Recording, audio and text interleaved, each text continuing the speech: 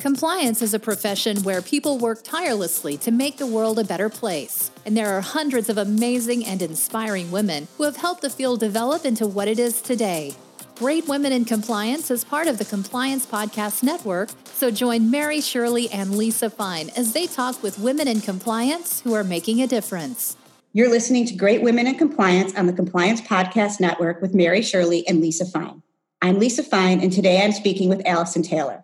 Allison is the Executive Director at Ethical Systems and is also a Senior Advisor at BSR. She's additionally an adjunct professor at the NYU Stern School of Business. At Ethical Systems, she leads a program which aims to help companies build more ethical and effective cultures via approaches based on collective research. Throughout her career, Allison has consulted in the areas of strategy, sustainability, political and social risk, culture and behavior, human rights, ethics and compliance, stakeholder engagement, ESG, and anti-corruption. She's done an incredible amount. I recently listened to a webinar where Allison was a panelist discussing the intersection of sustainability and compliance. And it was really very, very interesting and gave me a lot to think about. At the same time, Allison is also moderating a panel at Compliance Week called the CCO and CSR, the Impact of Corporate Social Responsibility on Compliance Programs. And spoiler alert, I'm also on that panel. So since the virtual Compliance Week virtual conference is taking place on May 18th to 19th, and Compliance Week is such a great supporter of women in compliance and this podcast, I thought this would be a perfect time to speak with Allison. Allison, I so appreciate you being here, and thank you. Thanks so much for having me, Lisa. I'm super excited. Me too. So let's start a little bit. Why don't you talk about your background and how you got into compliance and sustainability? Sure. So I started working in compliance in 2003. I worked for an investigations, political and security risk consultancy called Control Risks for 12 years. I was first head of investigations in the Middle East and Africa, and then later head of investigations in the Americas. So back in 2003, as I'm sure you'll remember, anti-corruption and compliance were not as well developed as they are now.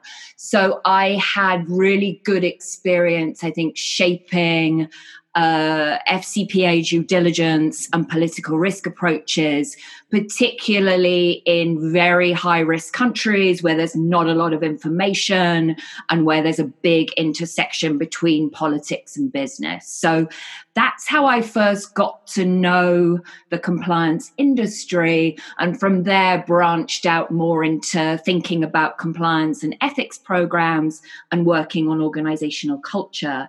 And then in 2015, I made the move from corporate investigations and compliance and ethics to sustainability or ESG or CSR or whatever term you like to use. And so from 2015 to now, I worked at BSR helping companies design sustainability strategies and roll out their programs. And I became very interested that, therefore, in the relationship between ethics and compliance on the one hand and sustainability and CSR on the other hand. Oh, okay.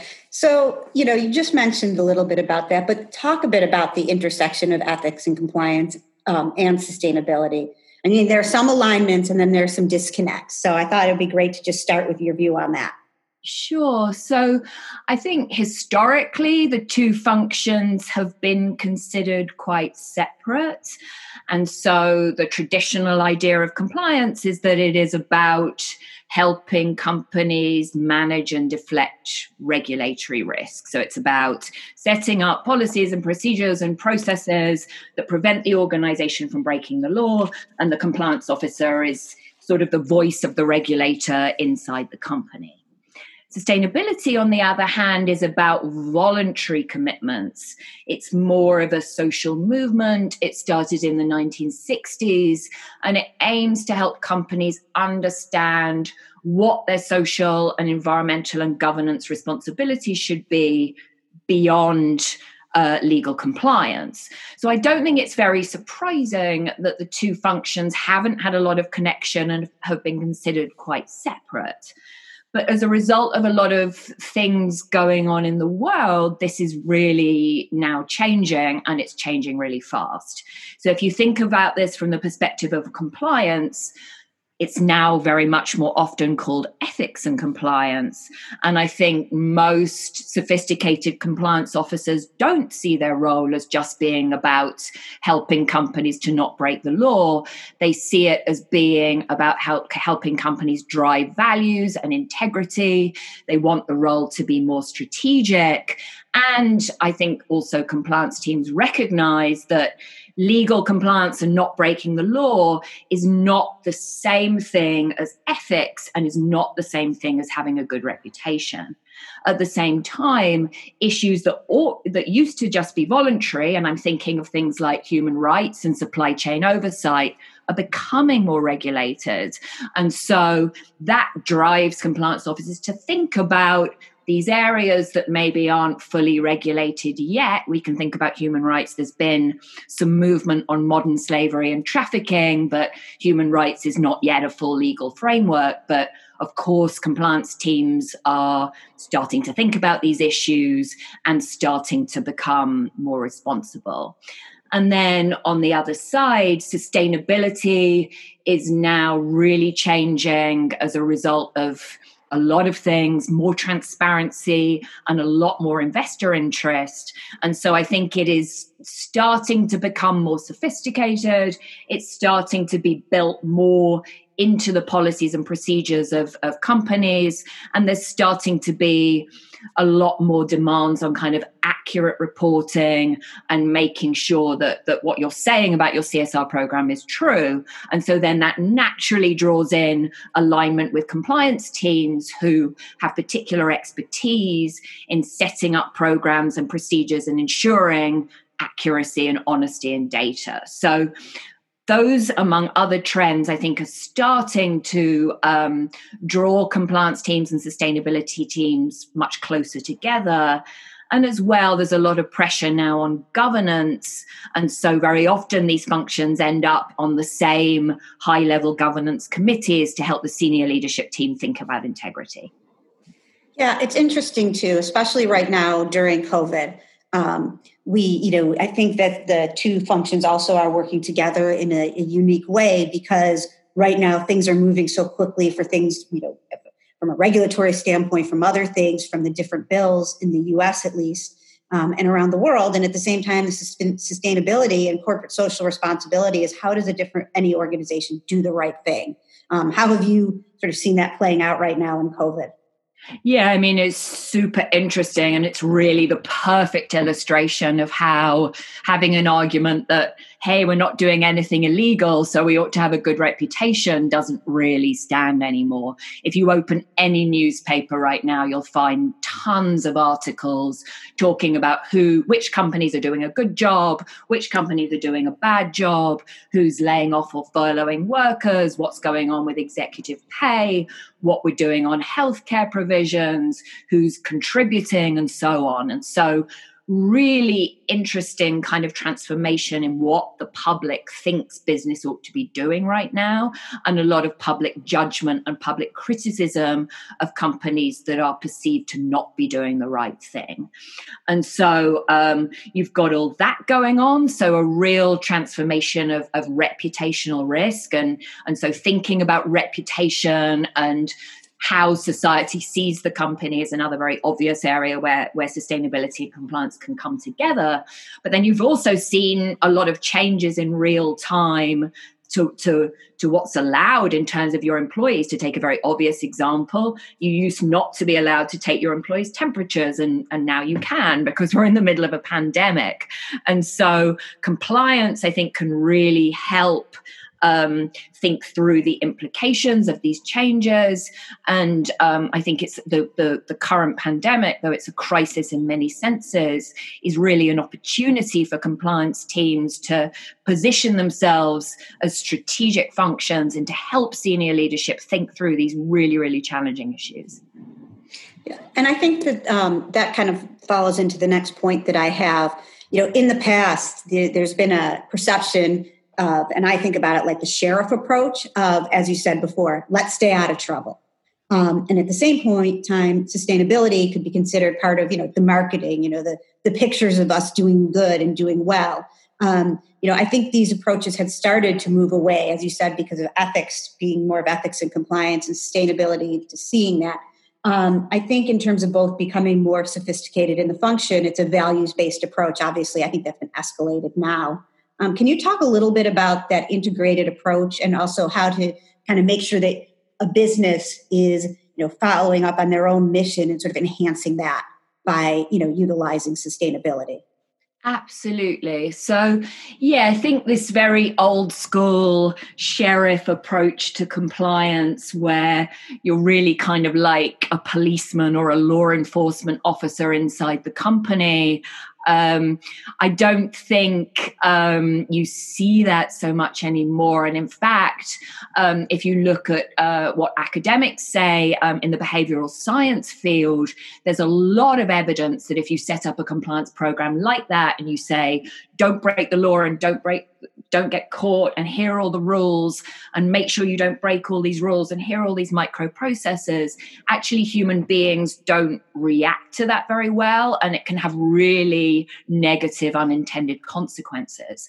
Whereas if you empower your employees and you trust your employees and you give them the tools to make ethical decisions and think about the ethical implications of what they're doing and try to drive pride and purpose in the organization, you're likely to have less compliance problems, but you're also likely to kind of motivate and retain employees. People, especially young people, really want to be able to believe in their companies and believe in the mission of their companies and doing good. And all of that can actually really help with compliance programs. At the same time, I think, as you say, CSR is very often thought of as being about marketing. I still talk to a lot of people that kind of roll their eyes at all these glossy brochures with smiling children in them. I've heard CSR called the paramilitary wing of the marketing department. But because there's now a lot of public skepticism about the difference between what companies say and what they actually do, there's really much more, much of it, more of a driver for that information to be accurate, for companies to disclose where they're struggling, and for real meaning. So you can't just kind of tout a bunch of programs and not offer any evidence. You've really got to be able to show how you're showing environmental and social benefit and impact. So again, kind of all of this comes together in a values-based code of conduct, or kind of how CSR programs, things like working on climate change or inequality or community health, all these things can kind of help inspire employees, drive motivation, and really meet the goals of the compliance function. So you start to see a lot of reason for these two functions to come together and talk. And really then both, CSR and compliance also both want to be closer to senior leadership and really taking more of a strategic role. So if they join forces, that can be much, much easier. Yeah. And one thing I'm just going to add to that, from at least my perspective, is in my role as an ethics and compliance professional, is people really, when I speak to people, even who have huge sales pressures, they want to understand, what is, what they're required to do, what is okay and what isn't. But most people really do want to try to do the right thing. And as in ethics and compliance, and I always say ethics and compliance for exactly that reason. If you take the time to explain to people what might be an issue, what might be other things, how do they adapt to that? And as opposed to the Department of No, it's the Department of let's look at this and what is the risk? And I think that you're right, that's the approach. Plus that keeps people from deciding, okay, they're so awful, I'm going to ask for forgiveness later, because what's the worst that can happen? With that said, in terms of sustainability, what do you think should be top of mind for ethics and compliance professionals, particularly as they may be doing certain day-to-day things within a business or an organization and helping guide that? So I think the first way to think about the sustainability team, if you're in the compliance function, is it's a way to maybe look into the future and help you understand and respond to emerging trends. So if you think about compliance as being about helping companies manage legal risk as it is today, sustainability can be a way to anticipate what might be the legal risks of tomorrow, because laws obviously don't spring fully formed out of nowhere. They come from social and political pressures. So back to issues like human rights and supply chain oversight, even though those aren't fully regulated today, those are areas where the sustainability team has a lot of expertise. And so they can help the compliance team kind of look into the future and think about the way things might be about to go and plan and respond and be more future facing rather than kind of struggling to react. So I think that's one area. I think the other area is just about thinking about reputation and employee motivation and retention and that kind of thing. And so I think coming together on ethics and compliance training, helping companies to think about what their mission is, what their purpose is, how they inspire and motivate employees, and things like incentive structures can also be really, really important. So lots of pressure from the sustainability field on things like executive pay and diversity and the damage of sales targets and that kind of thing, and the same skepticism and pressure coming from compliance. And so if sustainability and compliance can get together and talk to the human resources team and make sure that they understand the impact of the incentives they're putting in place, then we'll probably end up with better incentives. Okay, no, that's great. Now, just changing topic a little bit. You're obviously from the UK and have worked globally. You mentioned that earlier. Can you talk about any of the challenges that you've had that stick out as a woman in the area, or either in any of the geographies where you've worked? Yeah, I worked in a company that was very, very, very male dominated, with very few women in senior leadership for a very long time.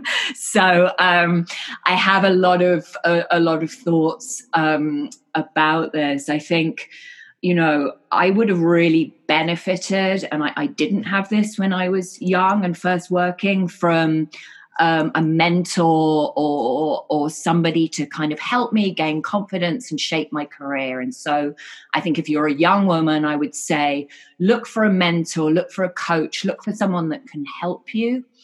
I think the other thing I would say, for women in the workplace in general, and this is a generalization, so I need to be careful, there's very often a lot of pressure to take on kind of nurturing roles, to be responsible for people's emotional health and that kind of thing. And that work is extremely valuable, but it very often isn't valued that much. And so I think be really careful to look at what an organization values, to make sure that you build skills to be able to meet those expectations.